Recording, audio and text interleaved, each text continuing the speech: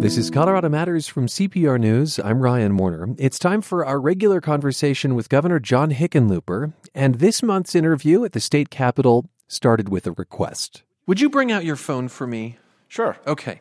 I remember we followed you for a day, and you told me that you have a countdown on your calendar. It's the number of days left in your administration. Right. On the calendar, at the top of every day, you can see here in the upper left-hand corner, it says 239.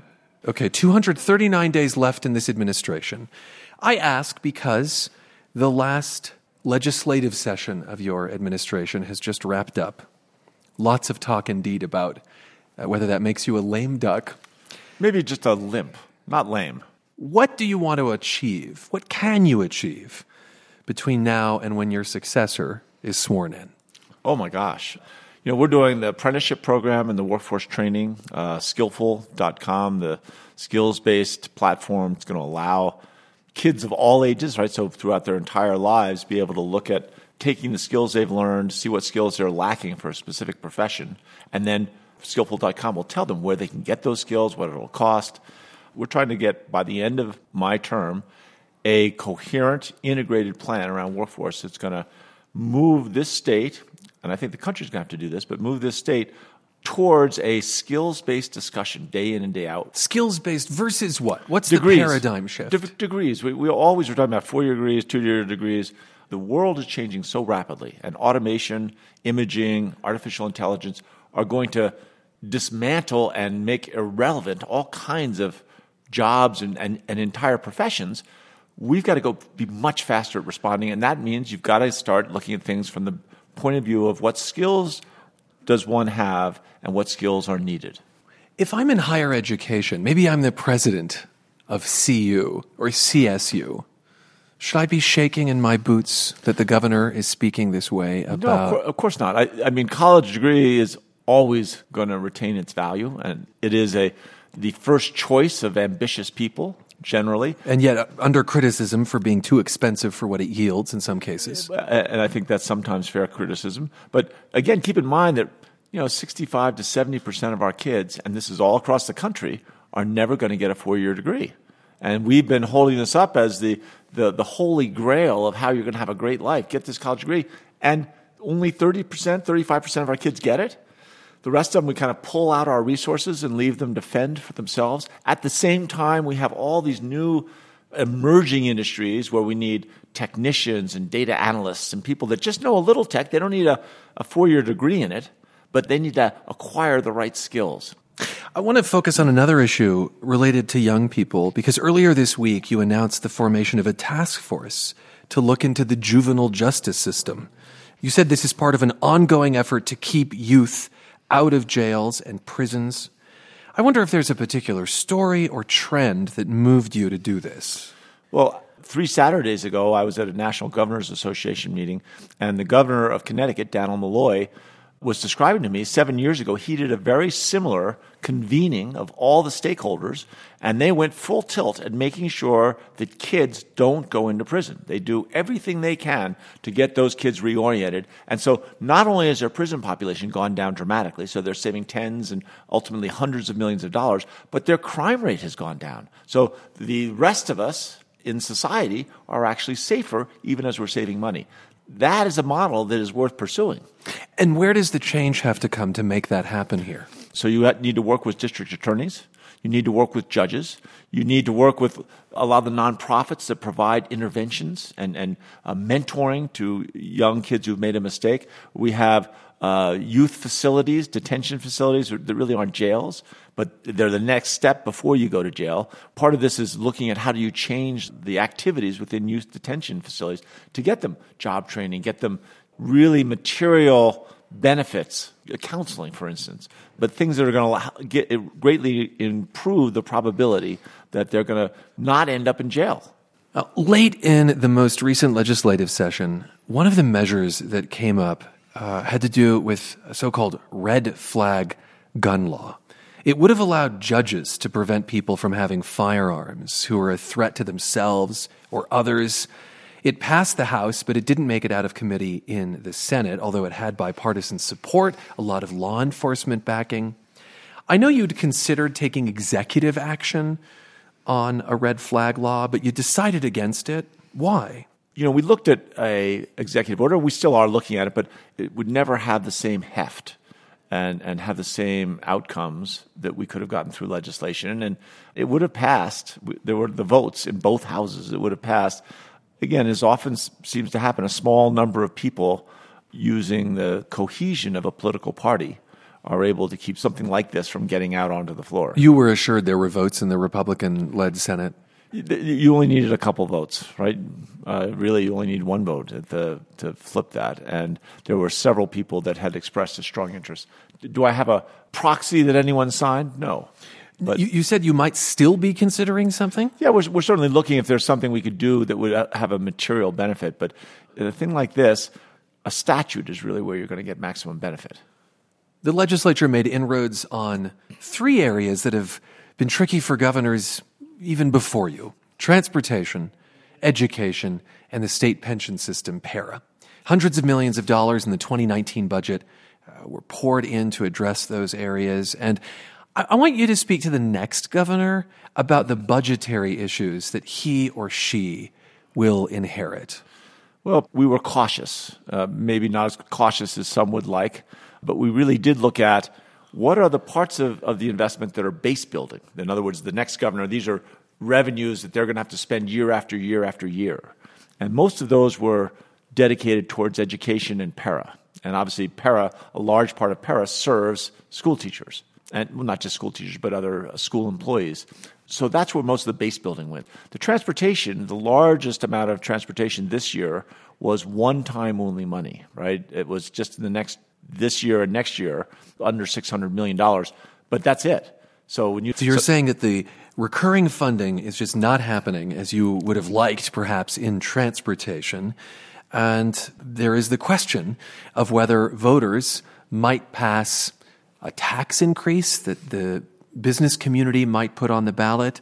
There's the question of whether voters would approve some bonding. You have said in the past that you'd support a tax increase for roads. Would you actively campaign for it?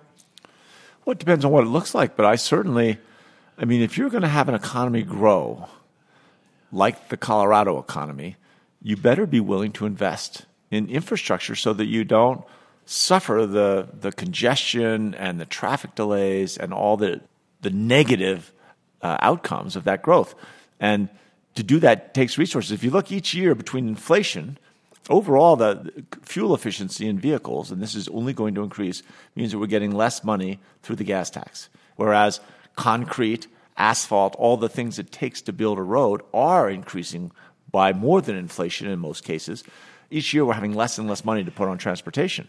One thing I'm hearing for the candidates for governor, especially on the Republican side, though, is that there are efficiencies to be had, that CDOT is budgetarily fat, and that it could be leaner and meaner and do more with what it has. Yeah, and what's interesting is most of the Republicans who are so critical haven't ever opened the books, haven't gone and looked. Some of them have never really run a large enterprise. But CDOT is a bunch of engineers, right, trying to use science and data to find the highest quality, lowest cost solutions to road issues. And whether you're talking about plowing mountain passes or whether you're designing guardrails, they are about the best at trying to find the lowest cost and the highest benefit. They all get paid less than they would get in the private sector. I don't know where these people think they're going to find all this fat. It's a wonderful, and I'm not sure when this became kind of the Republican mantra that everything in government's fat. We went through the Great Recession. We leaned everything down, right? And we've been very careful not to pull it back up. We've tried to make sure that as we get more funding back, how do we make sure that we're getting the maximum benefit? Anything else you've heard on the campaign trail that has caught your ear? Well, I think both Republicans and Democrats on the gubernatorial campaign trail recognize we have a need for transportation infrastructure. It'll be interesting to see whether they have concrete plans. I haven't seen very many. Or plans for concrete. You're listening to Colorado Matters. I'm Ryan Warner, and we're back at the state capitol for our regular conversation with Colorado's Governor John Hickenlooper. I want to move on to energy, and specifically as it relates to Longmont. That city tried to ban fracking, and the state Supreme Court smacked it down. Now the city is poised to pay a pair of oil and gas companies $3 million never to drill in city limits. Longmont would in exchange lease 516 acres of city-owned mineral rights in Weld County to the companies. A final vote on this is scheduled in Longmont for next week. What do you make of this approach? Well, I haven't seen all the details, but on the surface, it looks like the appropriate way that municipalities can deal with drilling and fracking within their city limits. I've always said the biggest problem is this is someone's private property. And now what the cities are doing are saying, all right, if this is someone's private property, we will buy that private property and we will make sure that we trade them other leases. We will find a way to make sure that we haven't taken their private property. We're just going to move this activity that we find so odious, that we're going to move it out of our city limits. I don't see a problem with it. I don't see it in any way as a negative thing that government shouldn't be doing this. Again, we're not Russia. We're not China. We can't just snatch someone's private property because we don't approve of that activity. Could it lead to a have and have not, though? In other words, cities that then can afford to pay drillers to go elsewhere will do so, and those that can't won't. So you'll have patches of drilling in poorer communities, for instance. I don't know how broadly this will be carried on, because it's not inexpensive, right? You're talking millions of dollars for a relatively small town. I think that over time, you might see other communities trying to figure out some way to finance it. Maybe they take out bonds or whatever they try. But there are wealthier cities, right? And there are less wealthy cities. And oftentimes that distribution, we try to moderate wherever we can, right? Education, the state will provide additional revenues. And perhaps this would be a case where the state could provide additional revenues to supplement a less wealthy community. But with this General Assembly, I think that would probably be very difficult to... With the makeup of the legislature, you're saying? Yes. So it could result in some unevenness, if you will. Yeah, I don't see if the state is unwilling to come in and try and create some balance based on the relative affluence of a community. But not every community hates drilling at the same level. In some places, the community has kind of decided, hey, we accept this. A vacancy is coming on the state Supreme Court, and you've just gotten 3 names from a judicial nominating committee that you'll choose from. You've got 2 sitting judges on this list, including actually the man who presided over the Aurora Theater shooting trial. You also have a former judge on the list. I think this means, once this appointment is through, that you'll have appointed 5 of the 7 justices on the state Supreme Court. Have you done so with an intentional eye of saying, I want the court to look like this? Is there a longer strategy here? We've tried to avoid specific issues. How would you vote on Tabor, right? We don't ask that. Sort of litmus test. Yeah, we've avoided any litmus test. But we have looked for core values, judges that recognize the importance of small businesses and that small businesses have rights as well, and that they are often don't have the money to successfully lobby or adjudicate in other ways their needs or their difficulties. I think we've always put at the top of every list that one of the first questions is how do people stand on civil rights and making sure that every single person in the state is treated fairly. Is that a litmus test? Yes, I think that is. That would be, if you were going to give one litmus test, that people have to recognize that every citizen, every human being in Colorado has certain inalienable rights. I think you'd be hard-pressed to find a judge who'd say no to that. No, I think you're right. But I think asking the questions and listening to how they articulate and talk about it is illuminating. Well, finally, I'm interested in your thoughts on the ongoing saga of the Denver Post. Recently, the editorial page editor Chuck Plunkett resigned, protesting the paper's hedge fund owner, which has gutted the newsroom.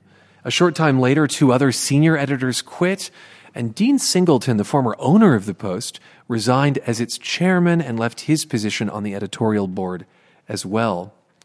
In an interview last month with none other than the Denver Post, you said you've had close to 24 discussions with various people about the paper, adding, I don't think it's inappropriate if I could get the right people together, if there was some opportunity. Mostly what I am is, you said, I think, a sounding board to put people together. obvious questions of wanting the press to be independent from government here. But I wonder if there's been anything specific that has come up. There are a lot of stakeholders that have a self-interest in an independent free press. I think it is a great benefit to government to have reporters uncovering corruption of one sort or another. Oftentimes we wouldn't know about it if it wasn't for the media. And as embarrassing as it sometimes is, the bottom line is it makes government better and it improves our community. So anything solid come out of these? I mean, I've heard a lot of talk. There are different groups that are talking about how they might buy the Post, which is an uphill battle. Well, certainly Alden has given no indication that they have any interest in selling their interest in the Denver Post. So that's the line you're hearing as well. Yeah, I think there's pretty close to a zero chance of that, at least in the short term. I do hear from a couple different groups that they're trying to rustle up some investors and look at what would an alternative news media instrument look like. I mean, would it be in the form of paper, or would it be completely technologic? Would they start out with certain advertisers? And I mean, won't the free market take care of this? Well, I think the real trouble, the problem we have is that the free market no longer can find a way to monetize the value of independent reporting. Independent reporting is expensive if it's done right. I'm not sure if this is a leap, but your wife, Robin, is an executive at Liberty Media, which is one of the world's largest media companies. Does that qualify as the right people? I mean, have those conversations you referenced been with John Malone, who owns Liberty? I have not talked to John Malone. Okay. But I have talked to Robin frequently, and certainly she sees it as in a similar vein, that this is a serious concern. Governor, thank you for being with us. Always a pleasure. Democrat John Hickenlooper is Colorado's governor. We speak regularly at the state capitol. Now, a question you may have never thought to ask, but the answer surprised us. What happens to fish when wildfires tear through the backcountry? Well, with Colorado braced for more fire, we're going to answer that question today. Doug Krieger is Chief of Fisheries for Colorado Parks and Wildlife, and he's here to talk to us about fish rescue, not just in wildfire, but in drought as well. Welcome to the program. Good morning, Ryan. Glad to be here. You might think fish are in water. Seems like a safe place to be in a fire, but that's not necessarily the case, I guess. What can happen to fish in a fire? Well, the most immediate part is the fire, of course, but that's probably not the roughest part. It's typically the aftermath when the silt and debris starts flowing downstream. That's what really gives fish problems. Because after a fire, the nature of the soil and the nature of how water runs off of it means that waterways become rather murky and filled with debris. They are. I mean, they're about black with ash and sediment and debris coming off those side slopes, and that presents a lot of problems for trout in those basins. Can that kill fish? It can, yeah. You have a couple of pieces. Part of it's just water quality, where pH changes. You have decreased oxygen, but probably the worst part is just sediment. It can clog their gills and basically suffocate the fish. Your fish rescue teams are also prepared to mobilize when drought threatens fish, and we know that lots of Colorado is now under drought. How does drought imperil fish?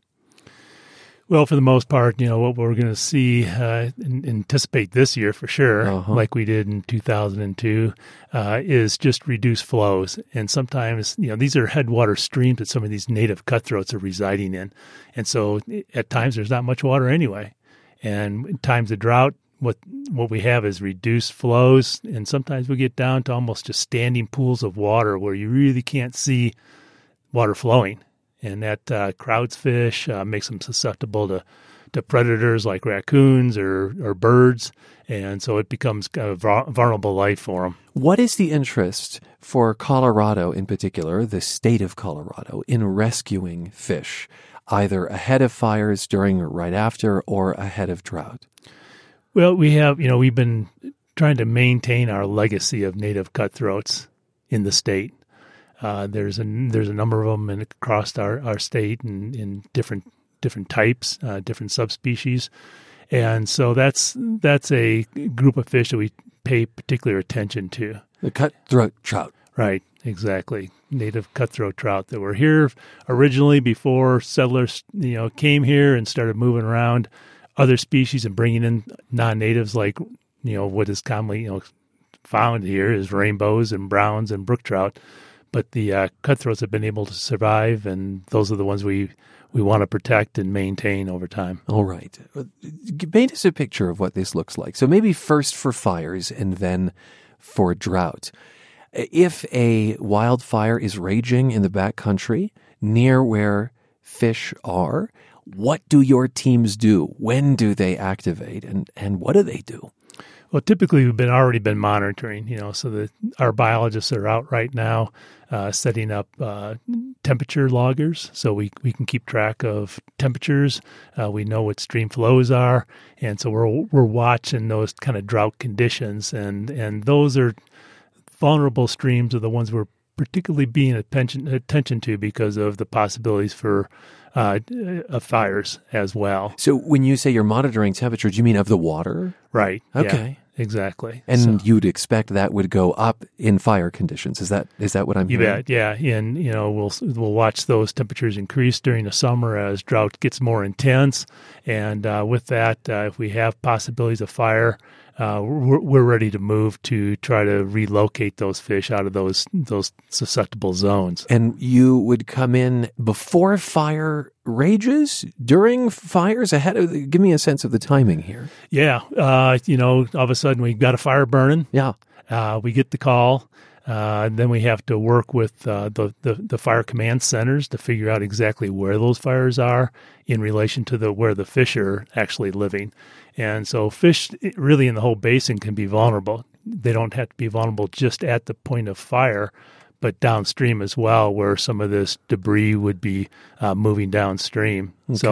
So we're watching those, and we're ready to go with the crews to mobilize and work with our Forest Service partners if need be. And then when you are looking out for drought, you are monitoring for drought conditions throughout the state and potentially for when these bodies of water might just become unlivable in a way for fish. Right, exactly. We don't want to move fish unless we have to, but if it gets to a situation we feel those fish are vulnerable to loss, then we'll move in and try to find them a more suitable home for a while. Well, I'm eager to know how you do that. So take us into the specifics, into the scene.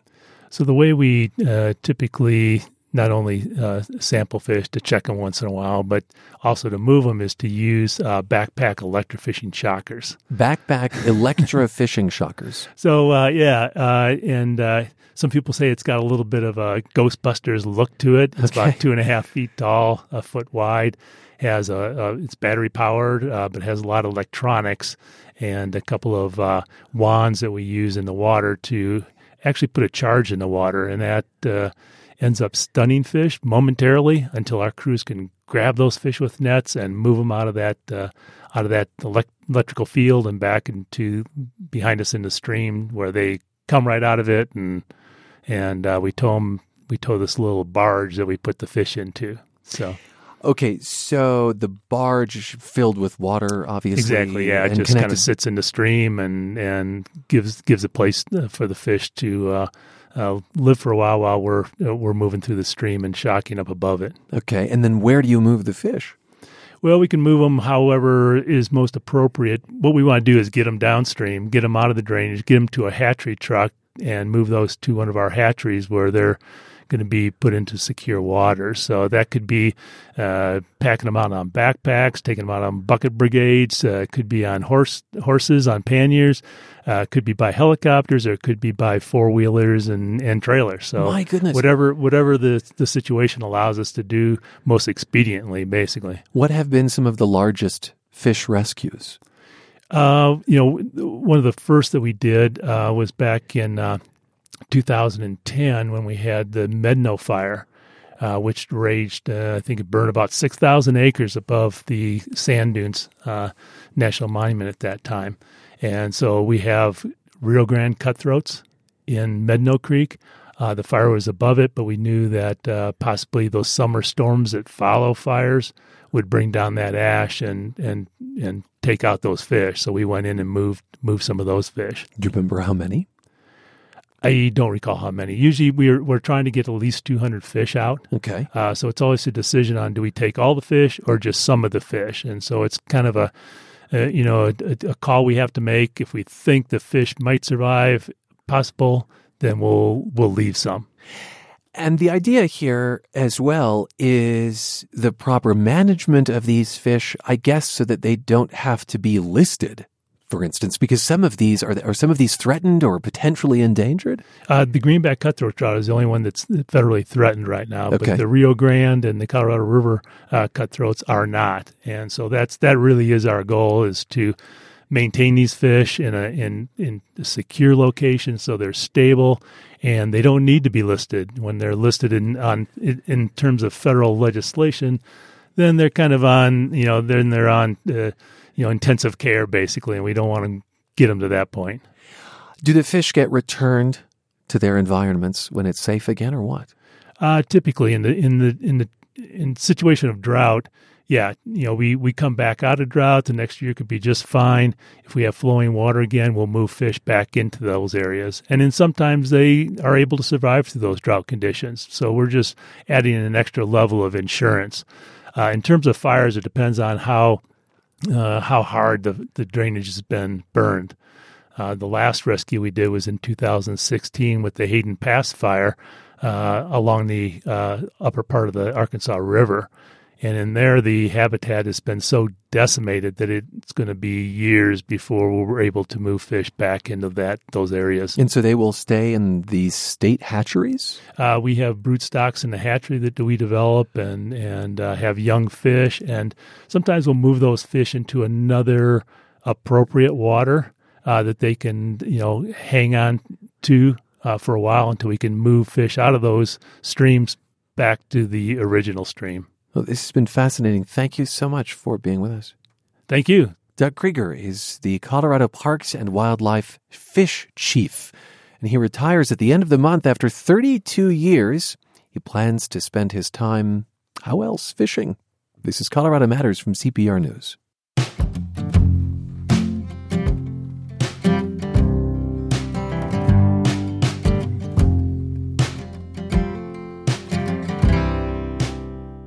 Wild horses are symbols of the American West, of freedom and wide open spaces, yet more than a third of Mustangs don't actually live in the wild, and the growing herds cost taxpayers millions of dollars. These animals are caught in a knotty, bureaucratic meltdown over how to manage them. Last month, the Bureau of Land Management gave Congress a range of options for shrinking the population. Those options include large-scale sterilization and the slaughter of thousands of animals. These options are controversial and expensive, says Pulitzer Prize-winning journalist Dave Phillips of Colorado Springs. He's the author of Wild Horse Country, and let's listen back to our conversation from late last year. Welcome back to the program. Thanks. Great to be here. You watched a wild horse roundup conducted by the Bureau of Land Management.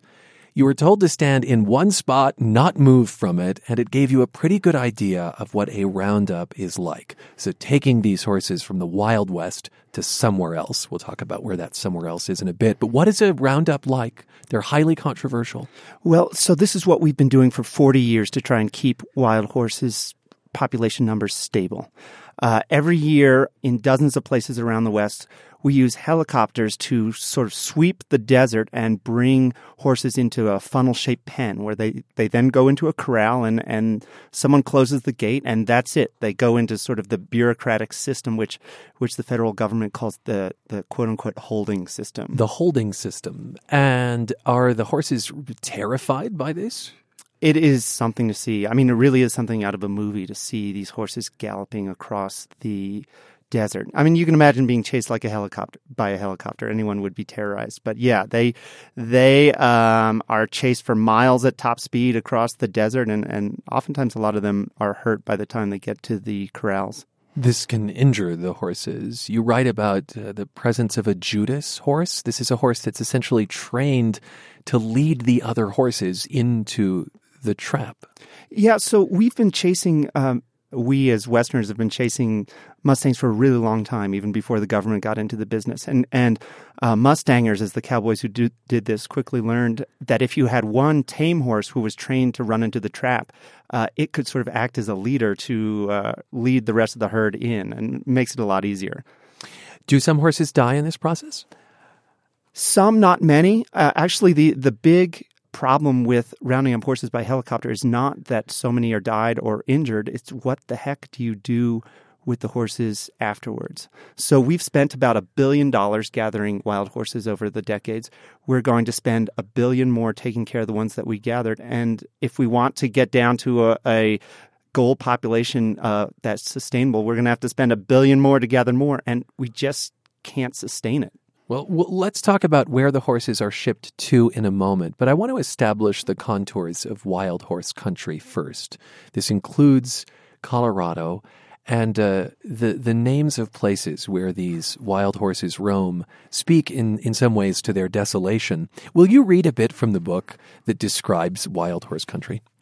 I'd love to. Let me first say that almost all of wild horse country is between the Rockies and the Sierra Nevada in the deserts of the Great Basin. It's a patchwork of sort of the unused areas that were left over after the settlement of the West was done. So the official government names of designated wild horse ranges in wild horse country give some taste of the landscape.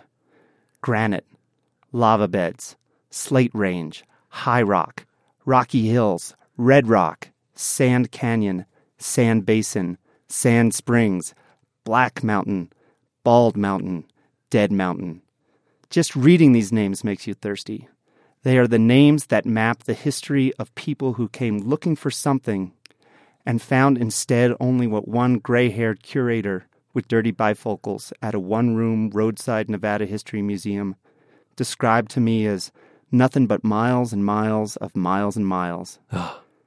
They are the names of want, failure, hideouts, last stands, and wind. Names that even the hardy homesteaders we learn about in school sized up and passed over.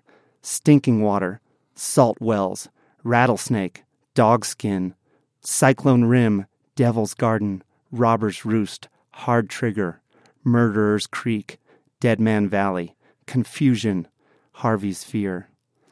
It is not the land the horses chose. It is the land that was left to choose. Hardscrabble islands of desiccated emptiness that herds were pushed onto. Put together the patchwork where wild horses are found now in the West, and you have an area the size of Alabama and a population of humans near zero. My goodness. That landscape would make me think the horses are incredibly sickly and barely hanging on because there would be so little to subsist on. But you don't really find that when you witness the roundup.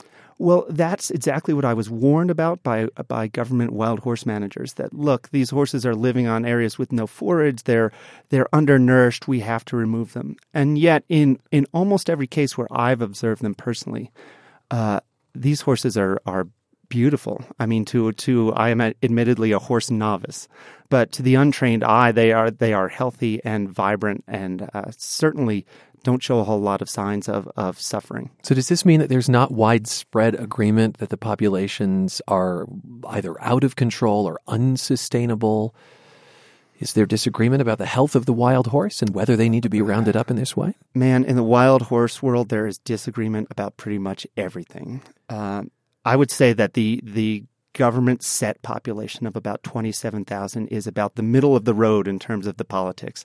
There are a lot of people who say just let them grow and don't manage them at all and let nature sort things out. And there are people who say round them all up. They're just a bunch of sort of feral invasives that we need to get rid of. Invasives, are they pests? Are they nuisances to some people?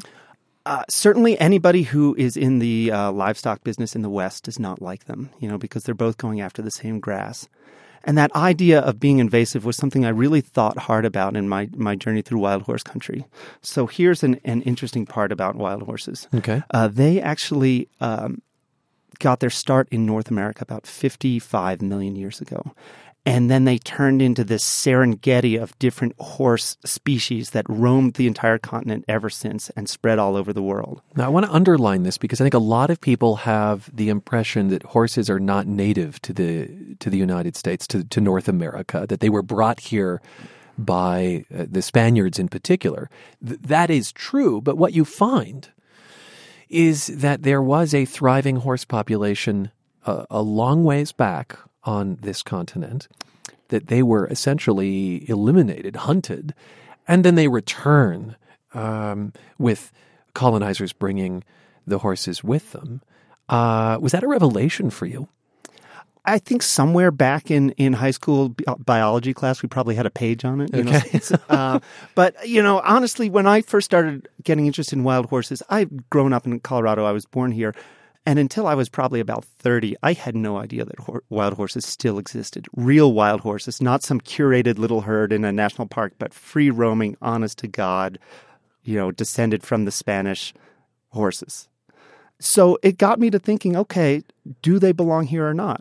If they were introduced by the Spanish. And I have a telling little factoid that I use that puts it in perspective. Sure. So, like I said, they started here 55 million years ago. They were here until about 10,000 years ago when they disappeared, by the way, right about the time that the first humans showed up in North America. Draw your own conclusions. Fossil records demonstrate all this. Right. And so if you condense that whole history into a 24-hour clock, the wild horse would have thrived in North America right until about 17 seconds before midnight, when it would have disappeared right about the time that humans showed up, only to show up in the last second of the day with the Spanish. So the question is, with that history, are they native or invasive? Does that 16-second gap make them belong or not? One of the things that I found by talking to biologists is that the landscape that they left is more or less the landscape they came back to. And that's maybe one of the reasons they were able to spread throughout the West so well and so quickly, and they still thrive today. And I suppose this question of whether they are native or not, or if they are invasive, really influences the policy and how to manage them. You're listening to Colorado Matters. I'm Ryan Warner, and I'm speaking with David Phillips, winner of the Pulitzer Prize, the Colorado Springs writer, journalist, has authored Wild Horse Country, The History, Myth, and Future of the Mustang. This is incredibly controversial territory about how to manage these horses. And let's get to where they go once they're rounded up. Right. So this is becoming a big bill for the American people.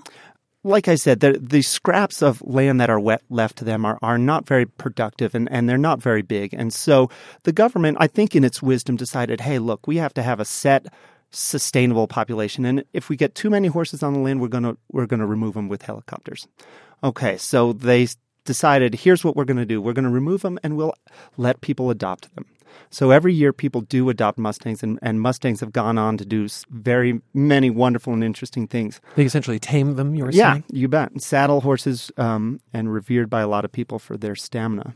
But there have never been enough adopters to make up for the horses that we remove. So we essentially have government surplus of several thousand horses a year.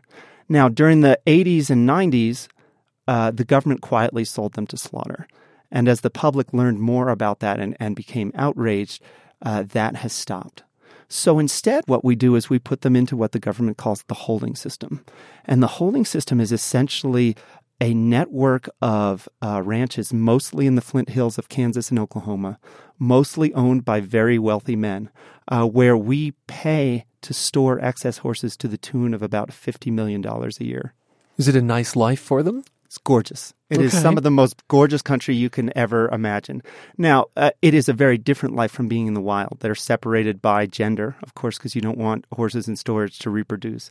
But in a very ironic way, they are now living in areas where wild horses once lived, and ranchers and farmers got rid of them. So now, because of their strange history, they've come full circle to places where they'd been eradicated. You write in this book that only 2 animals have been protected by name by Congress. The bald eagle is one of them, and wild horses are the other. So this all stems from a declaration that the wild horse ought to roam free, at least in part. Then you say the American people got a whiff of horse slaughter and that practice stopped. What's the idea under this new administration about how to manage wild horses? And is there any talk of the availability of horse meat? Maybe that's an indelicate question in some circles. Well, so let me first say that I think that the reason that they are preserved like the bald eagle and they are unique in that way is that they are probably the most American animal in our imagination. If you think about it, the wild horse is an immigrant. The wild horse has no special pedigree or status. It got what it got through work and grit. The wild horse symbolizes liberty. And so in a lot of ways, the wild horse is the story we tell ourselves about ourselves, right? Mm-hmm. It symbolizes our democracy. And that's why we've tried to protect it. The question is, how do you protect the idea while also dealing with the biology, these extra horses? There's movement in Congress amongst Republicans and has been for a very long time to make it easier to sell horses to slaughter. So that if the slaughter weren't happening necessarily in the United States, you'd export horses for that? That's what would probably happen if this is successful. Right now, domestic horses can be slaughtered and are sent to either Canada or Mexico for that to happen. And then most of the meat is frozen and exported to either Europe or China. So far, Republicans have been unsuccessful in that because it is such a difficult and divisive thing to vote for. That the wild horses be sent to slaughter. That's right. I mean, imagine if you're a congressman who doesn't really have a stake in it and somebody asks you to put your name on the Let's Kill Wild Horses bill. I think that people who put these bills forward are talking about fiscal responsibility. They say, hey, look, these are unwanted horses. Why are we paying $50 million a year for them? Let's sell them and get rid of this problem. And the opponents are saying, no, these animals are protected. These animals, this surplus was created through mismanagement, and now you, the government, must deal with it in a humane way. So they have been at loggerheads for more than a decade over this question. I want to say that the legend of the white stallion seems to be a tale retold countless times with many variations and is really part of the history and the myth of the Mustang. Tell us about it. So this is one of the tall tales that showed up in the frontier, back before any of the West was settled. Trappers started telling a story about a ghost stallion who couldn't be caught.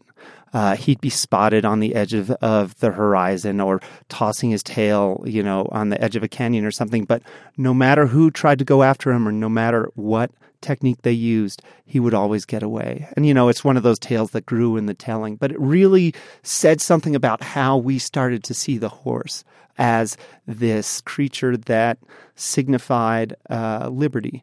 And the funny thing is, so this tale of this white beast that would be pursued but could never be caught and said something about the men who chased it, eventually made it into the literary canon, but not as the white stallion. It made it in there as Moby Dick. Huh, okay.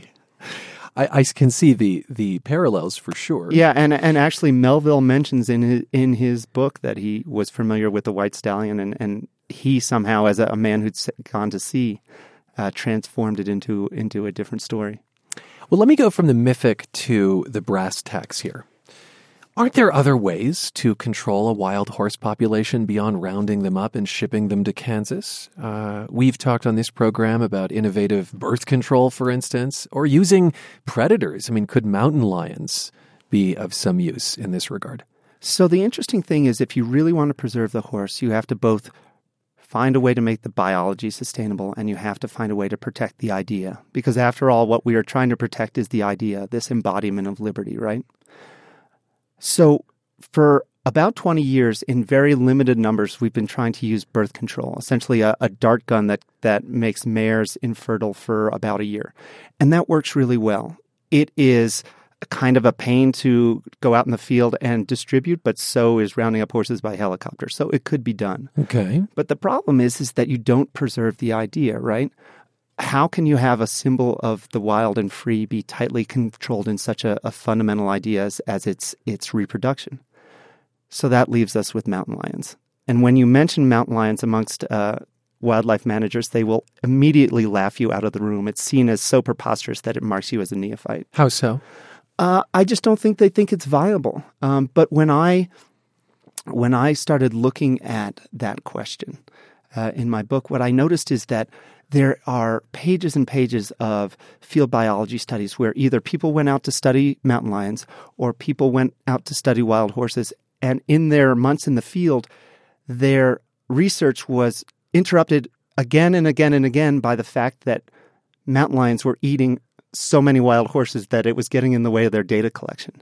So here, sort of in the background of what they were trying to answer was this dynamic that they were also trying to ignore, that mountain lions are eating a lot of wild horses.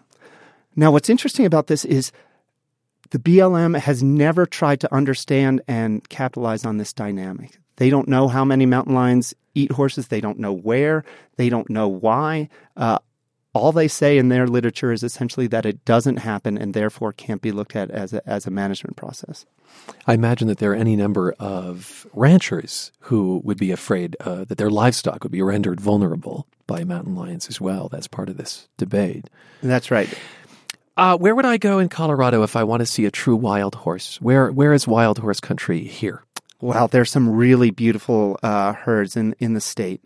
The most accessible is probably the Book Cliffs, the Little Book Cliffs, which is right above Grand Junction, just off of I-70.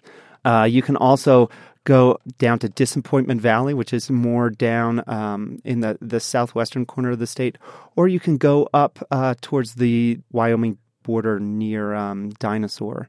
All of these areas have places where you are fairly easily accessible. You can see the horses. Of course, you have to be careful not to get too close because they are really wild horses, but it's beautiful to see. Is the U.S. policy towards wild horses rational? Well, consider this. We've spent $1 billion to round them up. We're spending $1 billion to store what we've already rounded up. And if we want to get to a sustainable population, we're going to spend $1 billion more to remove, all for an animal that we're preserving because it's wild and free. It doesn't make a whole lot of sense. I looked at what could we do to encourage more mountain lions in more places. I'm not saying that they are the one easy solution. But I think even if you had mountain lions active in a third of these places, you could pretty much make your program sustainable and save tens of millions of dollars at the same time.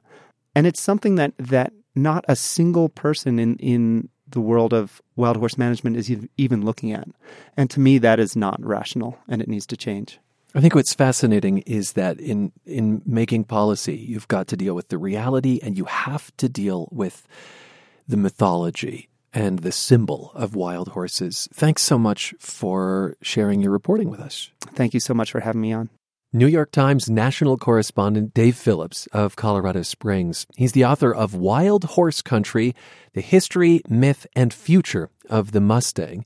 He's also just written an analysis in the Times titled Let Mountain Lions Eat Horses.